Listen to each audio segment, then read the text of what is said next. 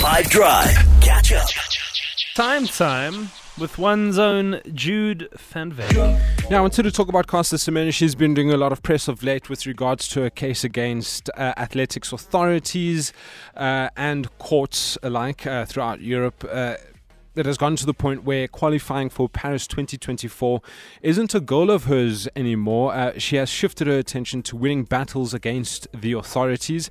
She was speaking to the BBC recently and mentioned that it was about fighting for the upcoming generations because there are a lot of kids affected by the same ruling. Caster was born with differences of sexual development, or DSD, which means she has an elevated level of testosterone, a hormone that increases muscle mass and strength.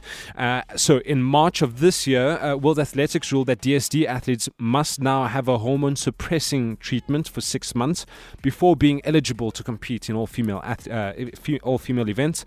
And then in July, the European Court of Human Rights, the ECHR, ruled in her favor in a case related to testosterone levels in female athletes.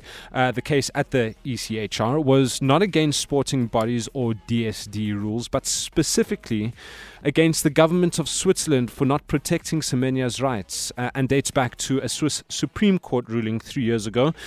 The ECHR found that the Swiss government did not protect Semenya from being discriminated against when its Supreme Court refused to overturn a decision by CAS, which is the Court of Arbitration for Sport, which upheld the World Athletics rules.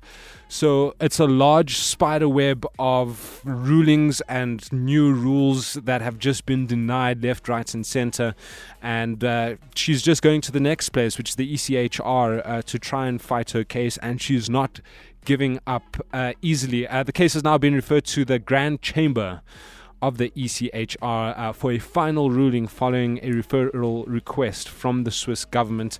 There's still a lot to happen in this case, and boy, do I wish Caster Semenya wins against all these courts and the Court of Arbitration for Sports, the Swiss government, and World Athletics. I hope she comes right and changes the rules for future generations who might be born DSD, which is only fair, I feel.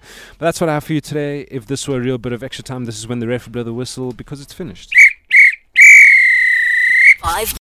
Catch up from some of the best moments from the 5 Drive team by going to 5FM's catch up page on the 5FM app or 5FM.co.za.